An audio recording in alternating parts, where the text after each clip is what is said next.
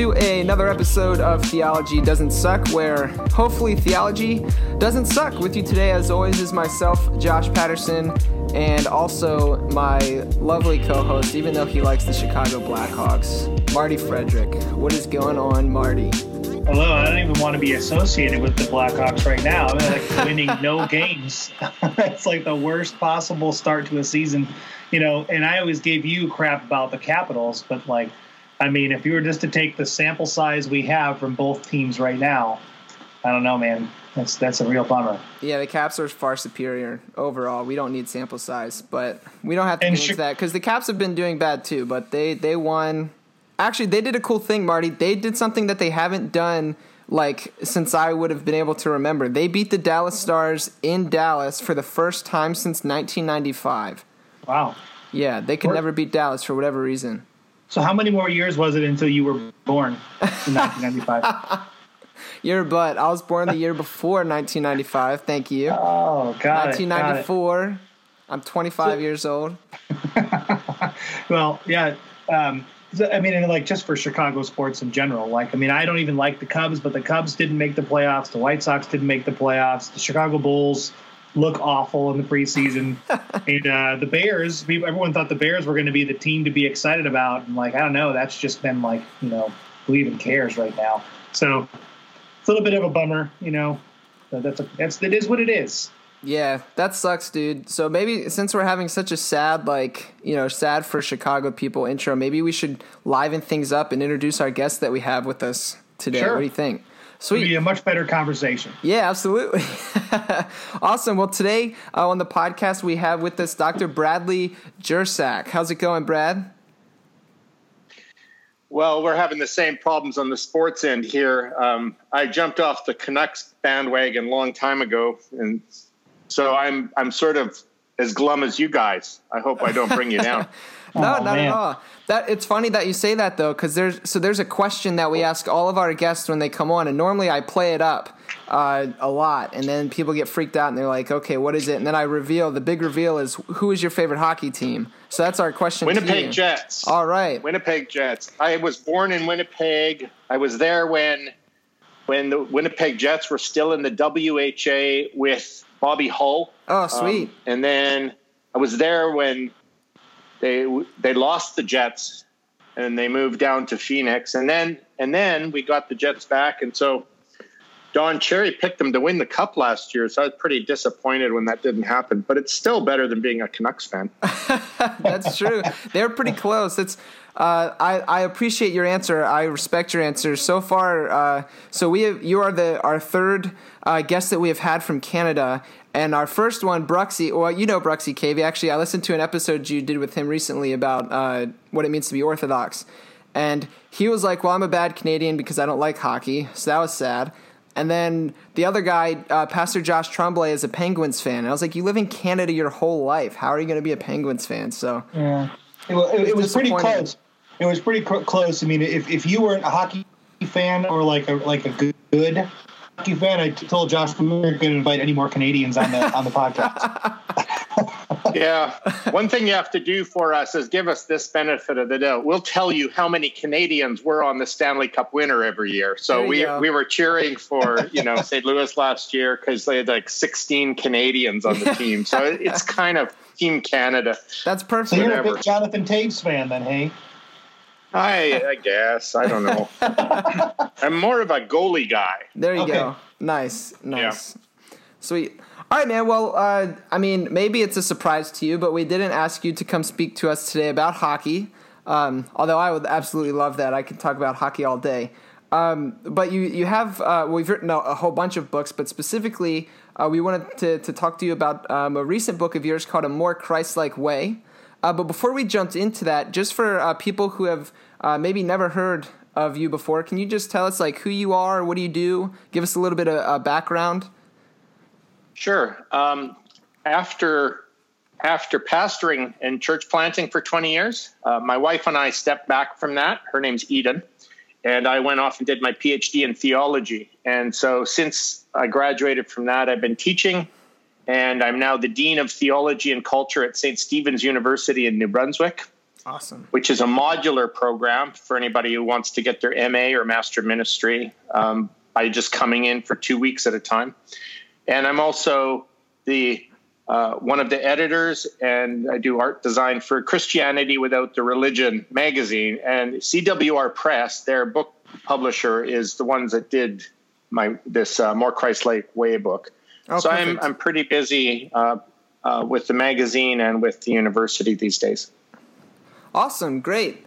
And then also too, can you just so correct me if I'm wrong, but you would place yourself in the realm of Eastern Orthodoxy. Is that correct? That's kind of where you would. Yeah, that's right. So I grew up Baptist, and then I worked for the Mennonites 10 years, and then I planted a small C charismatic church with my wife. But in 2012, I actually officially moved over to the East Orthodox Church. I had been mentored already for 10 years by a monk named Archbishop Lazar Pahalo. Okay. So really, my Orthodox journey has been about 17 years long now. Oh, very cool. Okay, yeah, I always think that's helpful to hear those kind of things about people as well. That way, it's helpful just to frame a conversation. Sweet. All right, well, let's jump into your book. I know I really enjoyed it. Actually, I encountered your work first through A More Christ-Like God, which was an awesome book, and then I read Her Gates Will Never Be Shut.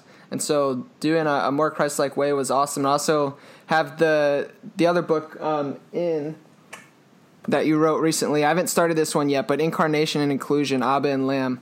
I'm excited about that one. So, but today we're going to specifically talk about A More Christ-Like Way. And so just for starters, why did you decide to write this book? What was the problem that you were trying to solve? It's a good question. I began with the More Christ-Like God in terms of talking about what Jesus showed us about God, the nature of God, the divine nature of God as radically forgiving, co-suffering, self-giving love. And then I thought, initially I thought, well, we're going to make this a spin-off book in terms of going from theology to practice. And it kind of is, but then I realized I'm not very good at Christian practice. I think... but I think Christ was. And then I realized, what's actually going on in this second book, A More Christ-Like Way, is now, whereas Christ had shown us what it is to be divine, in this book, he's showing us what it is to be human. So we're really looking at how the humanity of Christ becomes a prototype for all of humanity. And he's invited us to live in this way so that we would have human flourishing and, peace on earth, goodwill to men. I mean, it's sort of like that's the Jesus way. And so that's where I go in this book. So it's from the divine to the human, and Christ is the prototype for both. Awesome. Perfect. That's a solid answer. Thank you so much. And so kind of what's neat about your book that I really appreciated, and actually Marty and I have had conversations around this on the podcast before, and it's as you reference in your book, it's pretty almost like a hot topic today. You start out talking about this idea of deconstruction and people walking away from their faith or, tearing their faith down until it's almost nothing. And this is something that I personally kind of went through, like a deconstruction kind of thing. Marty, would you use that language, Marty, or would you not fully go that way, right? No, I wouldn't go quite that far. Okay. No. So, but also too, like being a youth pastor. So I'm a full-time youth pastor. I see this even with my students. I'm super close to DC, and I'm in with students that are in some of the best school systems in the whole country, and so they're wicked smart kids. And pat answers just doesn't work for them, and so deconstruction tends to be where they fall.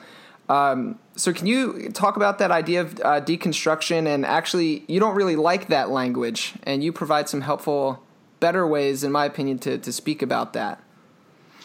Yeah, so where I'm starting with that is there was a philosopher named Jacques Derrida back in the day, and he sort of coined the idea of deconstruction. But he didn't mean tearing down or dismantling faith. What he meant by it was we need to deconstruct our language to say, how are the words we are using affecting us? How do they smuggle in hidden meanings and actually form conversations? And so really what he was calling for is much more mindfulness about the words we use.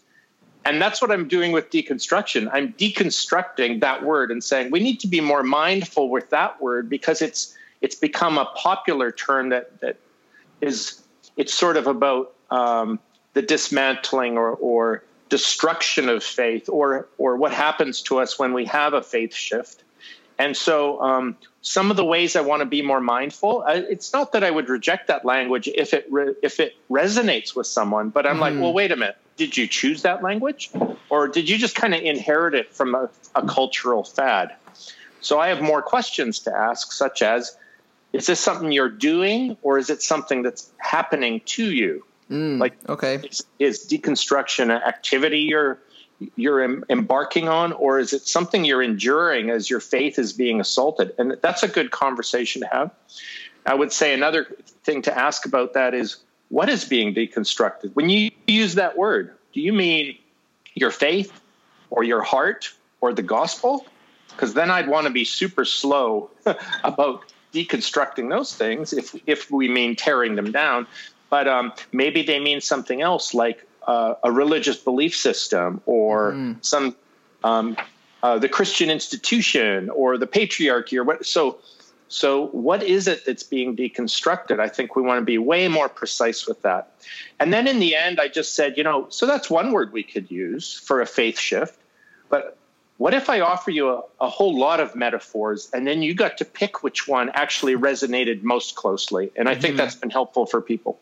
Yeah, absolutely. I know for me, two that really stuck with me and that I liked was when you talked about like the idea of restoring a painting, restoring a classic piece of art, but also the story you gave about like a wedding dress and how we take care of a wedding dress. Can you maybe pick one of those that you prefer and lay that out there for our listeners? Sure. I'll just give a nod to the first one. First of all, that we've got this masterpiece, that is the gospel. And if we don't come to a masterpiece with grime on it, with a knife or acid. You very carefully take away the grime until you reveal the masterpiece. And that's kind of how I see art restoration for the gospel, this great ancient faith. Well, really, the wedding dress is the same metaphor. I like it better because I actually got the art restoration one from Brian Zond, and the wedding dress one is more personal to me. So I'll use the personal one. And that is how my daughter-in-law, she is into vintage. So she ordered this gorgeous antique wedding dress that was sewn in the 1930s. And it's silk satin, champagne, and it fit her perfectly. But when she ordered it, it was just, it had spots and wrinkles. And this is directly out of the scripture and directly out of the ancient liturgies, that we have stained our wedding dress as the bride of Christ. And now we need to have all of the spots removed and all of the wrinkles taken out. But what we found out was when we took her wedding dress to the local dry cleaner, he was so good at getting it back to pristine condition, but it wasn't because he was obsessed with the wrinkles or the spots. The reason was he was obsessed with preserving the fabric. That was his first concern. And so I would say, like, as I'm looking at people's faith kind of unraveling, and they're seeing how Christianity especially is just full of spots and wrinkles, and it's quite ugly, they're ready to walk away from Jesus. And I'm like, hang on a second here. There's something ancient and beautiful, a real masterpiece to be preserved. Could we get rid of the ugliness without actually abandoning faith altogether, without saying, well, I'm going to toss the gospel out, I'm going to toss Jesus out? And that's been far too cavalier in my opinion. So I'm like, what if the thing we're deconstructing or restoring or cleansing is actually your faith? Then I'd want to be generous to your faith and careful with your faith, and be like that dry cleaner who brings out the beauty in it rather than like scissors or something. That would be nuts and I see that happening all the time now. Yeah, no, I agree with you wholeheartedly. And part of like the heart behind why Marty and I like do this podcast is because we want to have conversations, with people all over the theological spectrum, specifically to point them to Jesus. With the hope and the goal, and our main message is like cling to Jesus. Don't don't let that aspect go, because I mean, obviously, you throw out Jesus, then you don't have the Christian faith anymore. But we've seen, just so much pain and heartbreak, and very much so. Like, I don't want to take away from anybody's experience or negative, run-ins that they've had with whatever it is within the realm of Christianity. But also, I want to acknowledge those things, but then remind people, like, it's not Jesus that you're angry with. It's people, it's systems that have been created, it's empire, whatever it might be. But cling to Jesus. Yeah, very good. Sweet. Yeah, there was a picture a meme that I had found on. It's actually not a meme in like the traditional sense of like making a joke out of something, but it really actually kind of it brought that whole idea you're talking about up, Josh. I just have to find it. I wasn't anticipating pulling it up, but so it says. It says, let's not use the church hurt me once as a perpetual excuse to live below our potential in life. We've likely all been hurt in some way because the church is made up of flawed people, but we can do our part to make it better and brighter. It's going to take all of us. And that just kind of goes along with what you're saying, that, I think, is, Brad, like you're saying too, I think oftentimes something happens at a church with, as the church is made up of people, there are flawed individuals that make mistakes and do things incorrectly and say things that hurt. Words definitely can cut deeper. The old adage of your words could never hurt me, but like sticks and stones may break my bones. I mean, that's not really true. I mean, all of those can hurt. So, but to take the scissors and say, okay, well, so-and-so said this to me, so I'm cutting out the whole piece, instead of saying, well, wait, let's find the piece that ought to be cut out or the piece that ought to be restored and fix that first. I really like that. So, sweet. Awesome. Well, yeah, and then, so what you do that I think is really helpful, because it helps kind of acknowledge some of the issues, some of the, spots and wrinkles, as we were saying, to continue that metaphor. And you lay out 4 different counterfeits, or 4 different un-Christ-like ways or un-Christ-like things that you have seen within the church. And so I just wanted to see if we could kind of run through those. So the first one you lay out is this idea of moralism. So why is this idea of moralism a counterfeit? Yeah, so the idea with moralism, the first clue is ism. Yep. So what happens, we're not saying that there is no such thing as Christian morality. I mean, read the Sermon on the Mount, and you're seeing a Christian morality that we're calling for. But moralism is when you elevate those things, a particular set of morals from your subculture, and raise them up to the register of faith. Mm-hmm. and that your Christianity, the marks of your Christianity are whatever your subgroup is practicing as their do's and don'ts. Usually they're don'ts, right? And so as a child, for me, it was like, okay, you knew who was a Christian by whether they, if they didn't smoke, and if they smoke, they're not a Christian. And so there, it's like, well, that might be something you want to look at, is like, how does smoking affect your health? But to make that into a religious kind of litmus test for faithfulness to God and for authentic Christian faith, that's kind of nuts. And we do this all the time. Mm-hmm. So it's kind of like it's a sneakier version of legalism, because it's sort of even in real churches that preach against legalism, then moralism slips in. It's not quite the same thing. And so that's really co-opted the church in many ways. And it certainly was part of my childhood, where we had these moral litmus tests that proved how mature you were in Christ and whether even you were an insider or an outsider. Yeah, and you kind of talk about how, like, moralism demands obedience to laws, that they themselves may be arbitrary or ideological, and how moralism relies on fear. But then I really liked how you kind of flipped and said, but true morality works from the inside out.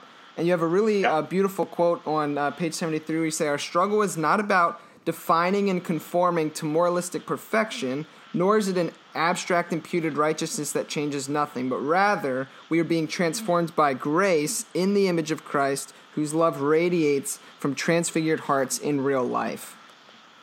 Yeah, so just to summarize that, I'll boil it really far down then, is that okay. Authentic morality is about the Holy Spirit transforming us by love from the inside. Moralism is a compelled morality from an external threat. Compelled means like you do this or else, and it's external law keeping in that sense. And this is true like across faiths too. You've got moralistic Muslims, and then you've got Muslims who believe the all-merciful Allah transforms them from the inside. So it's kind of a human religious condition. Okay. And so is it an inside-out kind of faith where I'm being changed by God by rubbing up against his mercy? Or am I being corralled from the outside by a list of demands in the community that I'm in or the belief system I'm bound to? Yeah. Awesome. Marty, were you about to say something? Nope. Oh, okay. My bad. I'm agreeing. Oh, cool. Perfect. All right. Well, the next one is really interesting, and it's something that we've talked about on the show before as well, and it's this idea of partisan amoralism. And you talk about basically like how partisan politics and spectrum ideology kind of like swallow the church whole, and then we end up giving our allegiance to one of these sides. And then you say, but like, wait a minute, what if that whole spectrum is a lie? Can you kind of talk about that for us? Sure. So we're so embedded in this idea of Republican versus Democrat or left versus right or progressive conservative, so that's a spectrum. And the nature of that spectrum is to others. In other words, to exclude them, to live in an us-them system. And I would say that spectrum itself is the world. The world that is hostile to love of neighbor and love of enemy. It's hostile to radical hospitality. It's hostile to other voices, and it doesn't have the maturity to hold difference with respect. And so I'm saying we need to repent of the spectrum. And this is especially a problem because everywhere on the spectrum, you are given a script. So if the world can pin you down to where you are on the political or ideological spectrum, now you're handed a script and this is what you believe. And if you go off script, your own tribe will just shred you. And so it's also very tribalistic. And the most dangerous part of the tribalism is your own tribe when you break company from their way. So that's one problem all by itself. But layer onto that, assuming that is Christianity, right? So you make the let's say a Republican talking point or a Democratic platform the object of your allegiance. So either way, right? And then you assume that talking point or platform is Christianity. And so a good example of this is I can quote scriptures directly from the mouth of Jesus, without commentary. And I get told I'm on the left or I'm on the right. I get told you must be a Republican or a Democrat. And it's very interesting that not only am I pinned to the spectrum by quoting Jesus, but I'm treated as the opposition. In other words, what they're admitting there is that whatever Jesus is saying is actually not what we believe. That's the other guys. What we actually believe is our party platform is in opposition to the words of Jesus. And I'm like, oh my goodness. So that's why I call it partisan amoralism. That is, partisan is partisan politics. My party, my tribe, my faction, which is that's a fruit of the flesh in Galatians. Factions, right? My faction then is it's actually now identified as Christian faith, even when it's immoral. Right. So you can point out some immorality, and that gets identified with faithful Christianity, even if you bring a gospel text forward. And so it's like, my goodness, this is bananas. And so it's not about what side you're on. The problem is that you believe in sides. Yeah. Yeah, it's so interesting. You kind of talked about too, like you use this metaphor of, like then we end up saying like, oh, okay, well then we must switch sides. But the problem is we're still handcuffed. I think you said we're still handcuffed then to the same exact chain link fence. We're just handcuffed to the other side of it now. Yeah, so it's like, it's crazy. That's a good metaphor, isn't it? I don't even remember writing that. It's a brilliant metaphor. It's very good. I'm proud of myself. Yeah, that's a thing to be proud of. That really stuck out to me. And I was talking to one of my coworkers about it, and I said that, and she was like, "Oh wow, that's so good. Like I see that, I get that." I was doing a poor job explaining why the spectrum itself is a lie. She like didn't get it. But when I told her that chain link fence thing, she was like, got it. Yeah. You see this a lot. It's sort of like I have quite a few friends who have gone from the religious and political right over to the religious and political left, and their spirit has not changed at all. They're still fundamentalists. Right. And the others could go the other way, right? So you change sides without changing spirits because it's the spirit of the world. Right. And that's just, I feel like that's such a helpful metaphor, just the idea of just the left and right today, especially because although it's not inherently political as far as governmental political, that is where so many people fall right now. And so they have a hard time, engaging anything that talks about unity because so much of what they're hearing everywhere else is about, well, this person said that and so they're bad, or this person did this, so they're bad. And so I feel like that really kind of begins to permeate into our church, like our everyday church culture. Well, if the pastor says this, I'm going to go forward and I'm going to tell the pastor how terrible that was. But I don't feel like that's always been the way it was. So like I think there's this division that's kind of it's permeating from our outside culture in when our culture in should be permeating out. Instead. Yeah. We've been totally co-opted by it. We've got to deal with that. Yeah, absolutely.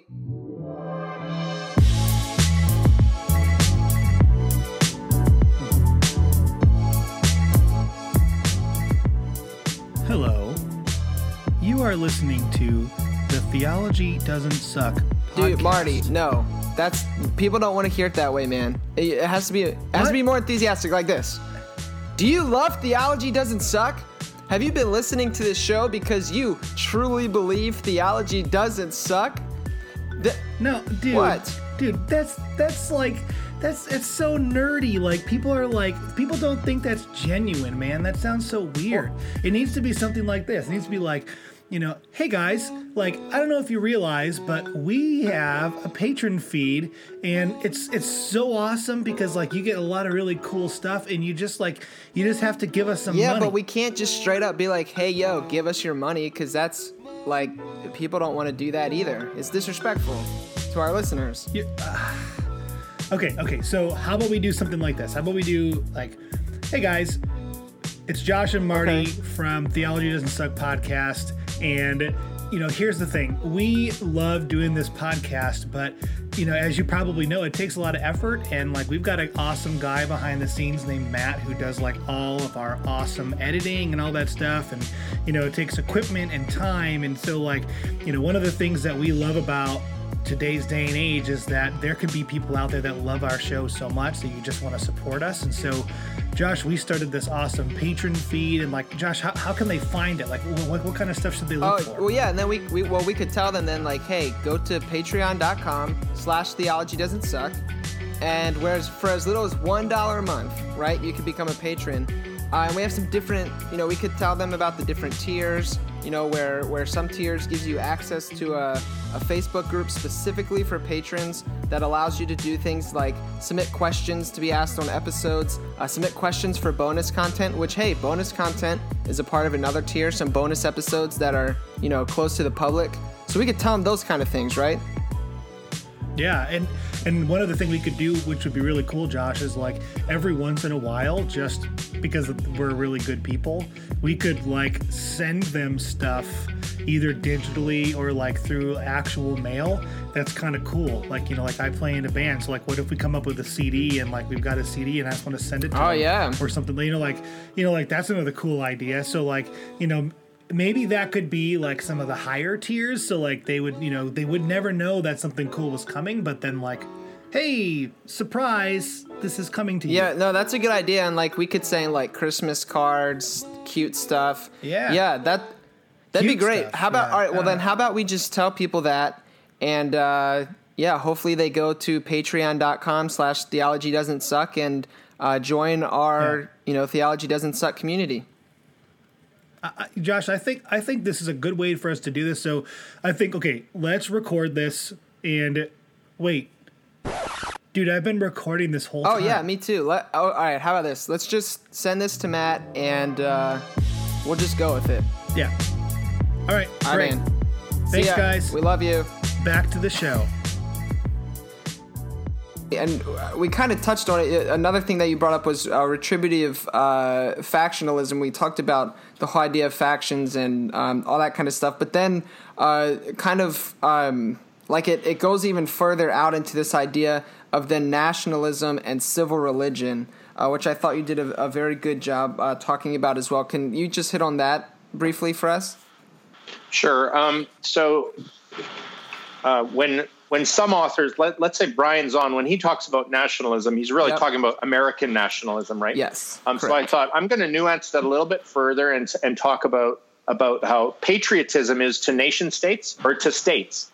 Okay. Like to your federal government or whatever, to the country. Right. So patriotism is for your country. Nationalism historically has been about people groups. Mm-hmm. So that's why white nationalism, or let's say for Hitler, it was German nationalism, didn't mean the country of Germany. It meant Germanic peoples across these different nations that he had to then conquer. Right. And so when nationalism co-opts Christianity, you're just going to have a new kind of segregation again, and you'll actually take sides again against the other. So that's a bit about nationalism. And then with civil religion, there's this idea that America was started out as a Christian nation, which isn't actually true. I would say the first era of American history, sort of the faith connected to the nation was civil religion, which isn't specifically Christian. You could be a deist, believing that there's a general universal God who has created natural law and all of that. And that's where a lot of the founders were at. Mm-hmm. It's only later when you had the revivals under Jonathan Edwards and these kind of guys that you begin to have more of a Christian culture to the nation. So, but here's the problem. Both are problematic. The idea is when America itself, I'll use that as one example. This would also be true in Russia, when the nation itself becomes a religion. And so that you've got your hymnology of America, you've got your sacraments, you've got all of these sacred objects and sacred rites, and they become their own faith system. And then you put a thin veneer of Christ talk over top of it, and that's how you hook in the church too. And I'm wanting to say, it's like, wow, like we need to just really look at how we blended our faith with our national identities and with the practices in it, which is like really disturbing if you've ever attended a governor's prayer breakfast and you see a kind of syncretism between American, like let's say the flag and the anthem and the marching and the military, with the prayer and the Bible reading, and it's all blended in, and it's not so obvious to us because if we go to Haiti and we look at how they've blended voodoo and Christianity, you'd go, oh, that's syncretism. But we don't see how we do that with our countries. Now, Canada has other more subtle ways of doing this. Okay. So I'm not trying to get us off the hook, but in our case, it's secularism. So that's not the same. Canada isn't a civil religion. It's a secular ideology, and so it has its own issues. But I was trying to reach out to target groups in the States about about the way that just watch in what ways America itself is a religious entity. Mm-hmm. And then be careful that doesn't permeate your own worship. Brian talks about this time he was in a mega church, and there's thousands of people with their eyes closed, their hands up in charismatic worship, swaying. But what they're singing is "I'm proud to be an American, where at least I know I'm free." And up on the big screen is F-15s flying across the big screen. And he's like, oh my goodness. Okay, so which religion is this then? Mm-hmm. And that's what I'm talking about. Meanwhile, there are many, many, many churches in our countries that are faithful and don't engage in that. But it was one example of a false way that we need to keep our eyes open to. That's not going to happen as me as a worship pastor, by the way. I'll sooner walk away than I'll put F-15s up and play "I'm Proud to Be an American." Come on, Marty. Come on. Yeah. But you wrapped up that section so nicely, too, because you said, again, the Jesus way doesn't require us to hate our nation. So it's not saying like we have to hate everybody. But, and this is the important thing, the kingdom of Christ holds first claim to our allegiance. And a little bit earlier you said Christ's gospel, repent, for the kingdom of God is at hand, comes with an implicit exhortation to turn from all counterfeit ways of pervading idolatries, including nationalism and civil religion. So I thought that was super helpful. That was really great. We did a conversation with Brian about that. I guess it was almost a month ago now, maybe a little bit longer. That was pretty cool. So I really liked the nuance though that you brought to it, like you were talking about. I found it to be very helpful. And so now we've kind of hit the four big counterfeits that you pointed out. But you lay out really nicely and beautifully 7 facets of a more beautiful faith. And so I thought maybe we could just go through each one quickly, give like the elevator pitch, so to speak, of each one, so we kind of know what's going down, and then we'll go from there. So the first one that you talked about was radical self-giving, and you talked a lot about this idea of privilege in that section. So what is it about radical self-giving that is a more beautiful facet of our faith, or should be? Okay, so sure. What I'm doing there is I'm riffing off of this idea that I mentioned in More Christlike God about kenosis, that Christ emptied himself in Philippians 2 and became a servant, took the form of a servant to reveal that God has always been a self-giving lover. And so then if God himself is about self-giving love, what does that mean? Does it mean he became less than God? No, he didn't become less than God, but in becoming human, he never ceased to be fully God. But what he did do is he set aside privilege. And then I compare that with the foot washing, where Christ acts out his self-giving love in terms of that he stoops down and he washes their feet. But then he also says this, do you see what I've done for you? And I want you to do this for each other.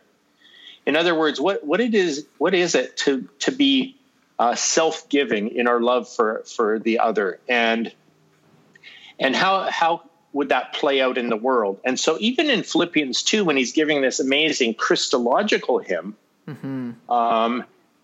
Paul brings up the hymn for a reason, and that is, he says, have this attitude that was in Christ. So we're meant to emulate the self-giving love of Christ. And so in the book, what I do is I say, first of all, he uses privilege for the other.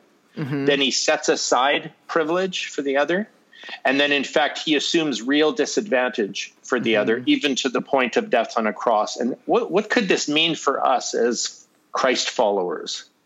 What would it be like, let's say, as a male, to use my privilege to carve out space for women to be able to speak without having, to fight for that themselves? What if so when I planted a church or with my friend Brian, after 10 years, my wife stepped in, and what we had done is we created a culture where she could step into that lead role without it being an issue of women in ministry at all.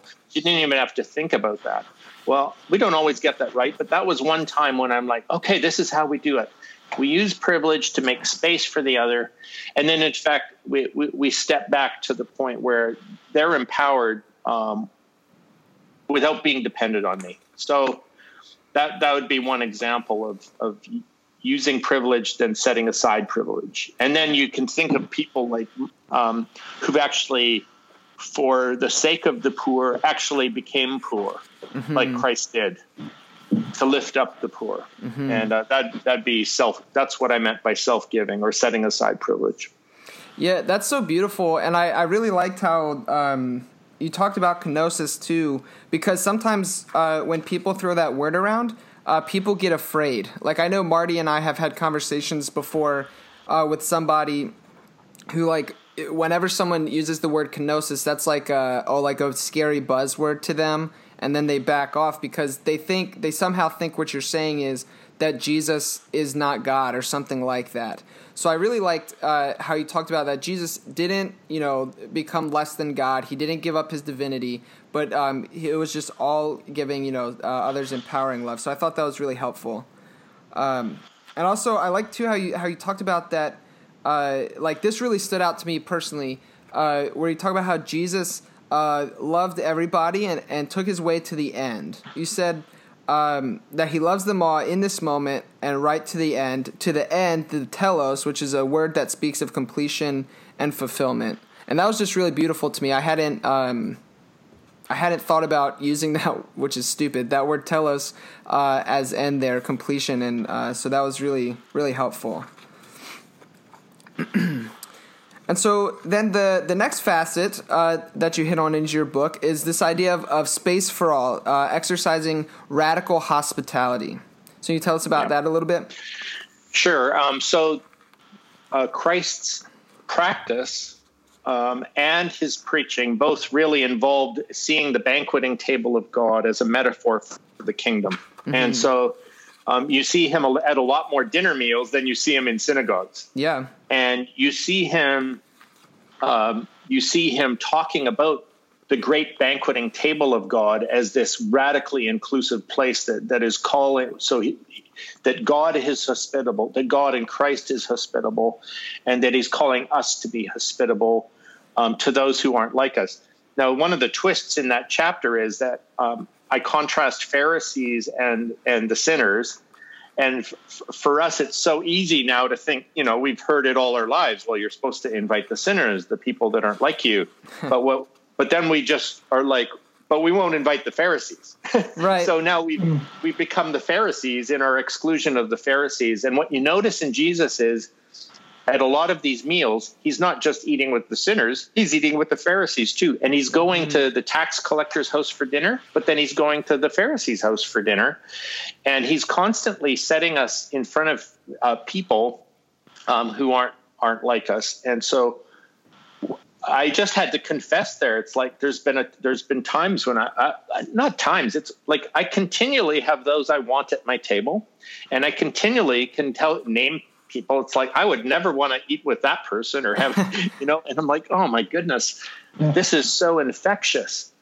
But what Jesus says is invite them in, go out and bring them in. And in fact, if you need to, compel them to come in, because they won't think they're welcome. And you're going to have to say, you are welcome.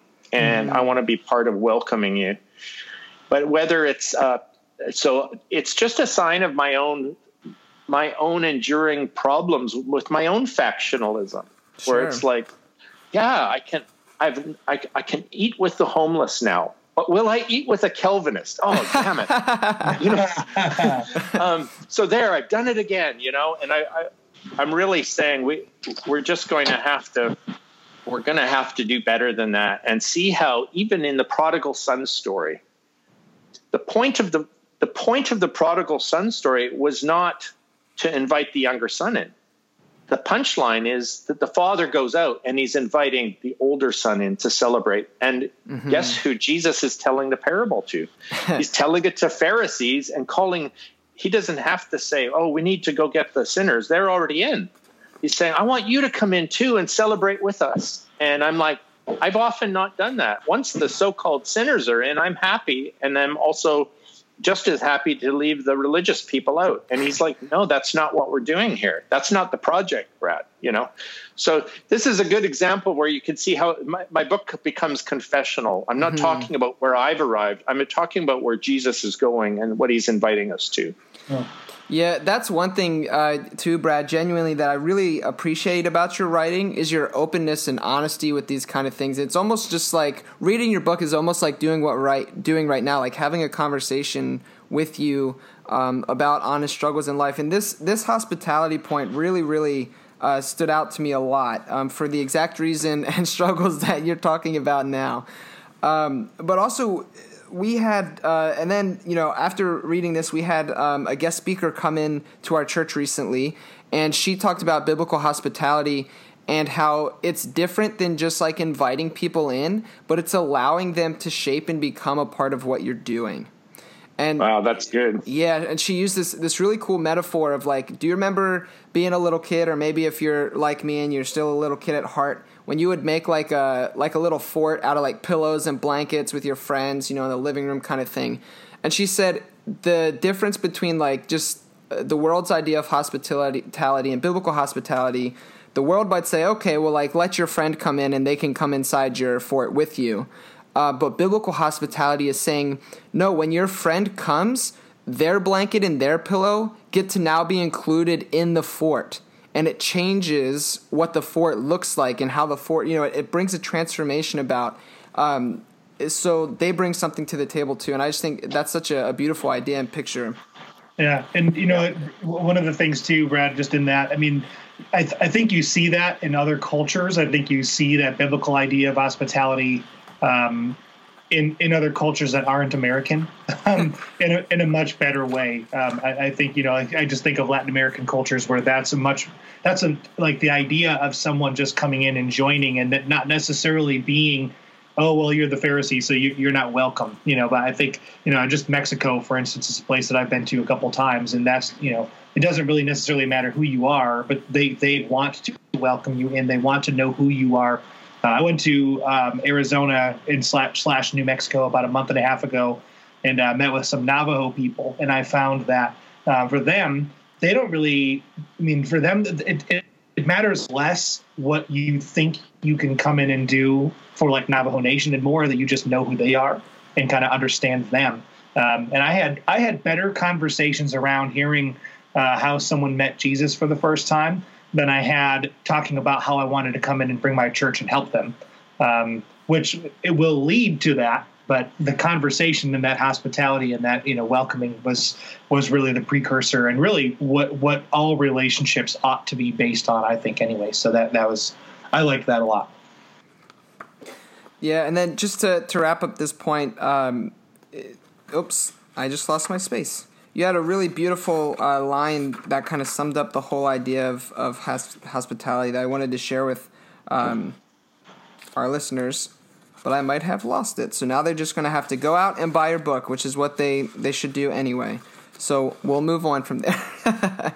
Let's talk a little bit about radical unity, and you kind of lay out some like false senses of unity, and really. You use this idea a lot of to be a Christian is to turn towards love, and whenever we turn away from love, then we're in turn also turning away from God. Yep.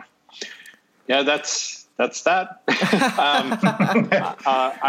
Just to tell you about like my experience of writing that chapter. Okay. I wrote it in 2 phases. Okay. The first draft was just really glum, because I could see very clearly what Christ is calling us to, especially in John 17, in his high priestly prayer.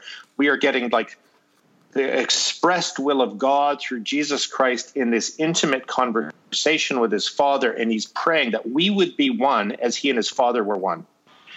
And then I just observed like the tens of thousands of denominations. We're forming 2 new denominations per week, not churches. Whole new denominations. 2 new ones a week since Martin Luther. That's like crazy. And then I hear these awful scripts about how, well, we can't be united with these other kinds of Christians because that's false unity and all of that stuff. And I'm just like, no, we are in direct defiance against Jesus Christ in his overtly explained will about this thing. And that's how I ended the chapter.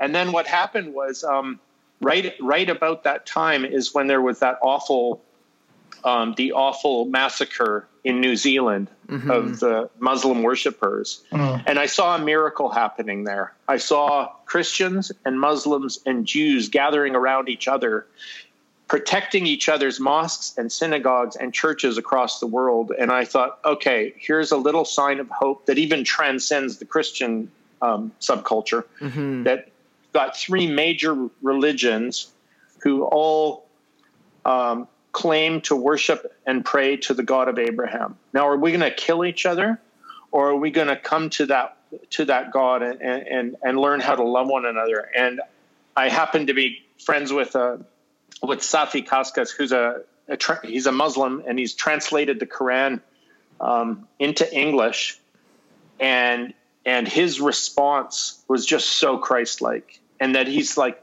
in light of these attacks, we will not respond to hate with hate.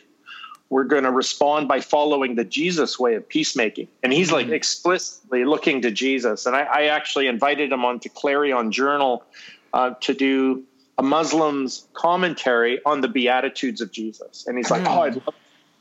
So I left.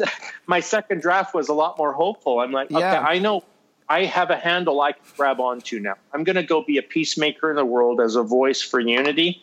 And I'm going to push back at these notions of disunity as if that were faithfulness. That's just baloney, you know? Yeah, absolutely. Is that commentary that he did on the Beatitudes, is that available to the public? Like, can I link that? Yeah, we'll be able to get that. It's an article where he does commentary on it, and it's on clarionjournal.com, I will get you to it. Okay, cool. That's a really cool thing. I want to be able to link that to people in the show notes. And also, too, just because before we came on, we talked about only taking an hour of your time, and there's no way that we can hit on all the points in your book in an hour. So out of radical recovery, peacemaking, surrender, and compassion, is there one that you are most compassionate about? Or I didn't mean to do that. Is there one that you like the best that you would just like to leave us with kind of as your parting words so we can be respectful of your time? You know, I do have a bit more time. If you need 20 minutes, I have 20 minutes for you. But also to be respectful of your time. No, we're good. Marty and I are off today. That's why we record on Mondays. So, right. I think what we could do, though, is I want to combine a couple of them. Yeah, go for it. So one of the, facet 3 was about radical unity. Now, if we talk about facet 4, radical recovery, take up your cross, what I'm doing there is I'm saying I'm part of the 12-step recovery movement. I really am into, AA, NA, SAA. All of these are incredible programs of recovery because they're not moralistic. What the 12-step recovery program is all about surrendering your life and will over to the care of a loving God. That's the whole point, that the path to recovery is surrender to moving from self-will into surrender, and not towards some religious system, but towards a notion or an image of God that is loving, caring, forgiving, personal, and responsive. And in my mind, that's very a Christ-like God, right? So what I've done with that is I've said, and I actually got this from a guy who's not a Christian, but he's in Alcoholics Anonymous, and he says that the Sermon on the Mount is the original recovery program, moving you self-will to surrender, taking you through, like, blessed are the poor in spirit. That is a rejection of self-will. It is a bankrupting of our ego.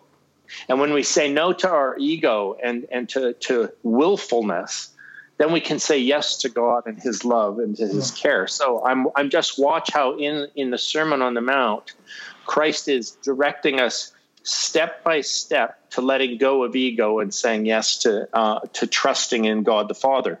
So that's in a sense my chapter on surrender is a commentary on the Sermon on the Mount, an extended commentary on the Sermon on the Mount. Now I build into that two things, facet 5 and 6. I build in the part that comes from the Sermon on the Mount, radical peacemaking and radical forgiveness. Yep. And then I move from there into facet 6, which is what's facet 6? Radical surrender. Radical surrender.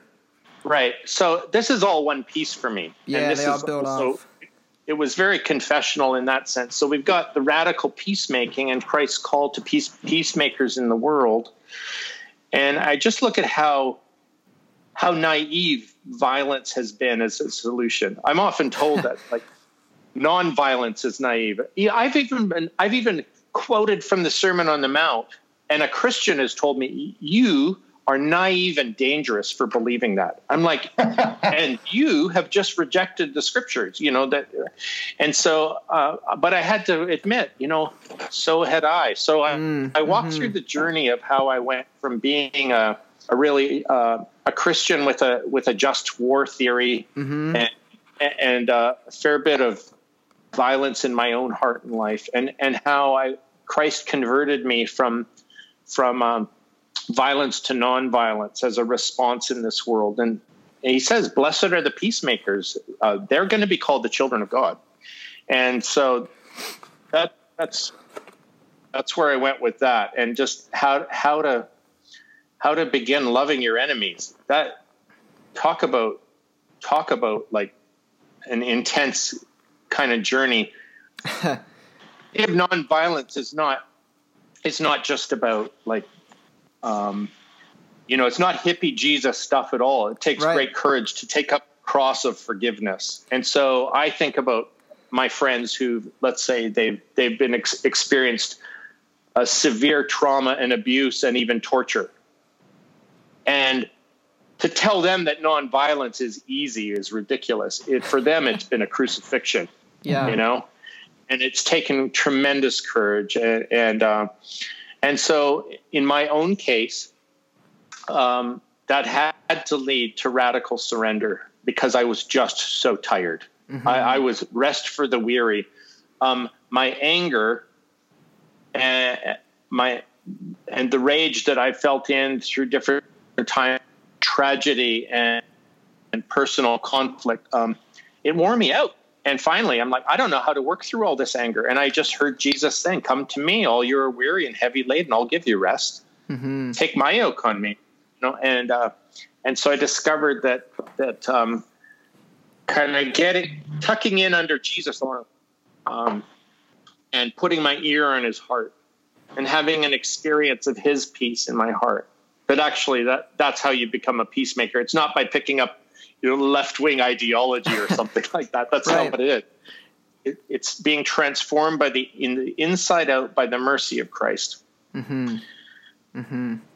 Yeah, that whole idea of nonviolence, that's one that's like been a big journey for me personally as well. I mean, I remember, so I went to Messiah College, which is, they're not officially affiliated, but they're pretty tied closely with the Brethren in Christ, so very Anabaptist. And I remember I went to a chapel my freshman year, and this person was talking about, forget what country it was, but they were talking about this evil dictator that had kind of taken over, and they were, doing all these atrocities. And I was like, I raised my hand and genuinely asked, oh, well, have you guys ever just tried to kill him? And I got so many glares. I had yet to understand. See, at that point in my journey, I was at this idea that, oh, you don't need theology because I have Jesus kind of stuff. And so, like, the peacemaking thing really started to take root for me during my time at Messiah. And now, like, definitely embrace wholeheartedly an ethic of nonviolence. And you get like you're saying, you kind of get, you said you have friends that this is literally true, but you like get crucified for it. People, think that you're just like some left-wing, nut, or they say, like you said, that, you're so naive or you're stupid. When in reality, I think it's fair to say that when we look around and see how long we've tried violence to stop violence and where we're at with it now, where we're just better and better at killing, better and better at harming others, We literally create weapons to kill efficiently and the most people possible. Is it really crazy to think that there's a different way? So that's a personal one for me. Right. And part of the issue there is there's this false dichotomy. It's a binary setup that is either, so as if we're saying either you kill or do nothing. It's like, that's not what the Bible says. It doesn't say kill or do nothing. What it says is, Paul says, overcome evil with good.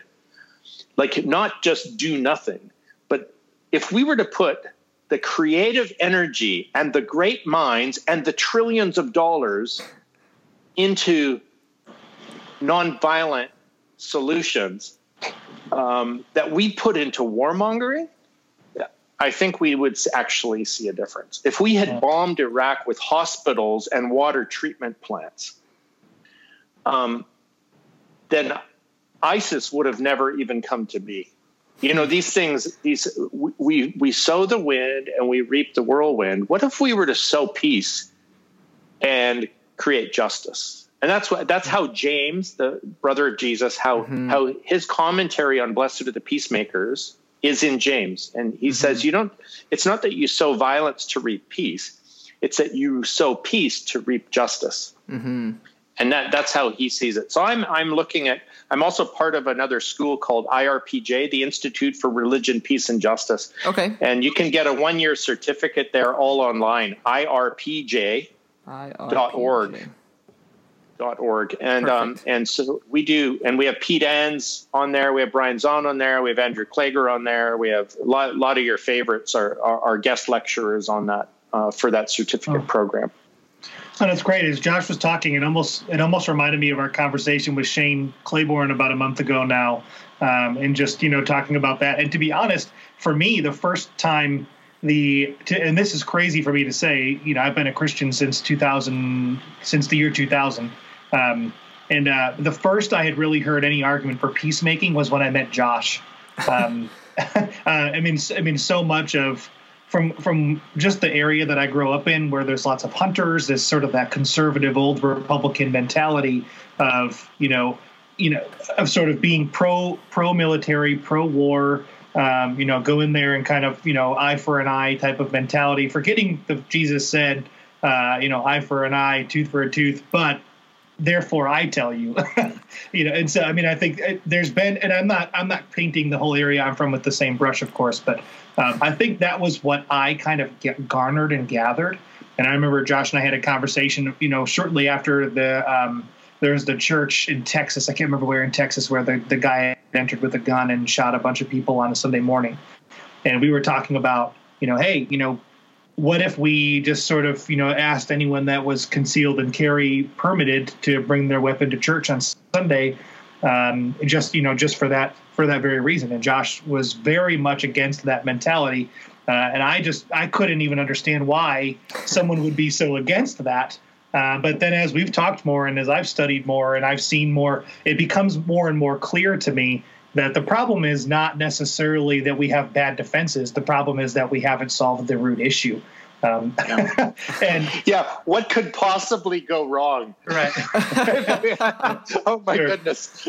I think if I remember correctly, Marty, I told our boss at the time that if they implemented an armed security force at the church, then he could expect my resignation the day that went into practice. I think you told me that first, and I was like, oh wow, he's pretty serious about this. So I don't know. But I'm glad that's a fun story. Anyway, but so the other fun story, just really quickly, as a teaser for the book, is you'll see my written correspondence with Martin Sheen, who was instrumental in my conversion to nonviolence, and I call it a conversion to nonviolence, but in up to 300 AD, they would have called it a conversion to Christianity, which is perfect. Yeah. So facet 7, if you want to chat about that for a moment. Yeah, absolutely. Radical compassion and radical justice. Yeah, so I guess I'm using the parable of the Good Samaritan as a model for the kingdom of God, and how the Good Samaritan, if you see it as that Christ is the Good Samaritan, he has found the half-dead guy on the side of the road, and he anoints him. He ministers to his wounds with oil and wine. That's very Eucharistic and sacramental. Mm-hmm. Then he takes that guy and he brings him to a hostel, and he converts the hostel into a hospital. It says, here's everything you need to take care of the poor half-dead guys. And when I return, that's the clue, right? When I return, if I owe you anything, I'll pay you back in full. But it's sort of like Christ has delivered whatever it is to be a good Samaritan, that he's delivered them into the care of the church, and the church is meant to be a hospital. And but I do a number of these kind of parables because especially in the Gospel of Luke, it's just so much of what Christ is doing is about the poor and the sick and caring for them. And there's that Gutierrez quote that I start. It's like, you say you love the poor, name them. Yeah, and that it reminded me of. Oh my goodness, isn't that harsh? Yeah, and I realize it's like, well, I believe in programs that help the poor, and I believe in undercutting the things that create their desperation. But like, do I know any by name? And I have some stories about names and how names have become important to me in this, and how a great model for me is my friend Linda, who's a senior lady who just, she realized it's about looking in their eyes, learning their names, remembering their names, and being filled with grace-empowered compassion. And that kind of sets up my last chapter on this Abba's I Have a Dream speech. It's really it's really the prophecies of Isaiah. But what would it look like if we practiced all these facets, and how the kingdom would come? We pray for the kingdom to come, that his will would be done on earth as it is in heaven. It's like, and then Isaiah paints the picture with his visions, and it's like, this Jesus doesn't think this is about heaven. Jesus established this now. And he's like, guess what? The kingdom of God is here. Right. And are you going to participate in it? And what would it be like to walk in that way? And I even just think about how, I'm sure you're a nice guy, but you're not Jesus. And on the other hand, if we never even got to Jesus level, if we just got to where you're at, if the whole world if we used your very low bar for the whole world, there'd be no more wars. There'd be no more rape. There'd be no more home invasions. There'd be no more child abductions. There'd be no more sex trafficking. The world would be almost heavenly, even if we just got to Josh's level. and so I'm like, this is happening. The kingdom of God is here. At least with the three of us in this moment, he's in our midst. And it's like, wow, what if this took over the world? And what if it did it like a mustard seed that grows until what if every Christian said, I will shelter the desperate? It's like, okay, now that's harder. Well, we're raising the bar again. Well, let's just start where we're at and just start naming it. The world's a better place because the kingdom of God is in you, because you know the King and you've taken seriously some of what it is to walk in his Jesus way. Yeah, that's such a beautiful vision, and I mean that sums up so nicely, I think, just your book as a whole, and laying out this more Christ-like way. So thank you so much, for the work that you have put into that. For the, I mean, I've never written a book, but I assume it takes probably a really long time. And I love the bit where you talked about, I guess it was your wife Eden. She said, "Oh, great. So who's going to hate us now?" Because whenever you do something, there's always going to be people who hate you, and that's never easy. But I think standing on the side of Christ in a more Christ-like way, I think Jesus has something to say about when people throw stones at you for standing with him. I might be wrong, though. And again, it's a confession book of the ways I don't stand with him, but I'm trying, I'm saying I've learned a good prayer. It's Lord have mercy, Lord have mercy. Yeah. So. Yeah, no, that's so great, man. Well, Brad, thank you so much for your time. I really enjoyed it. And is there okay, so like aside from, we're going to link some things in the show notes. Obviously, we're going to link your book. Is there anything else that you would like us to link? Like, where can people find you on social media or a website or anything like that? Yeah, if they look up Brad Jersak, I'm on Twitter and Facebook, but also they can check out the CWR magazine at ptm.org. Okay. And I also have, there's a CWR blog there that I write on sometimes. Okay. And I'll send you some other links, but I also have my own website, bradjersak.com. The Perfect. Classic stuff, right? Yeah. Perfect. That's so good. I'll be sure to link all of that, and also I'll be sure to link to like Amazon or whatever, so people can be sure to pick up your book. But this has been awesome, Brad. I really enjoyed our time together. Hopefully you felt it was worth your time to chat with Marty and I, two random strangers. It's very enjoyable. Thank you. Yeah, absolutely. Sweet. Well, as far as for us, Marty, do you have anything you need to say in closing? No, I think it was a great conversation. It really was. Cool, sweet. All right, guys. Well, thank you so much for listening. As always, you can find us on social media at Theology Doesn't Suck. And yeah, as always, go Caps. Go Blackhawks. Jets. Go Jets.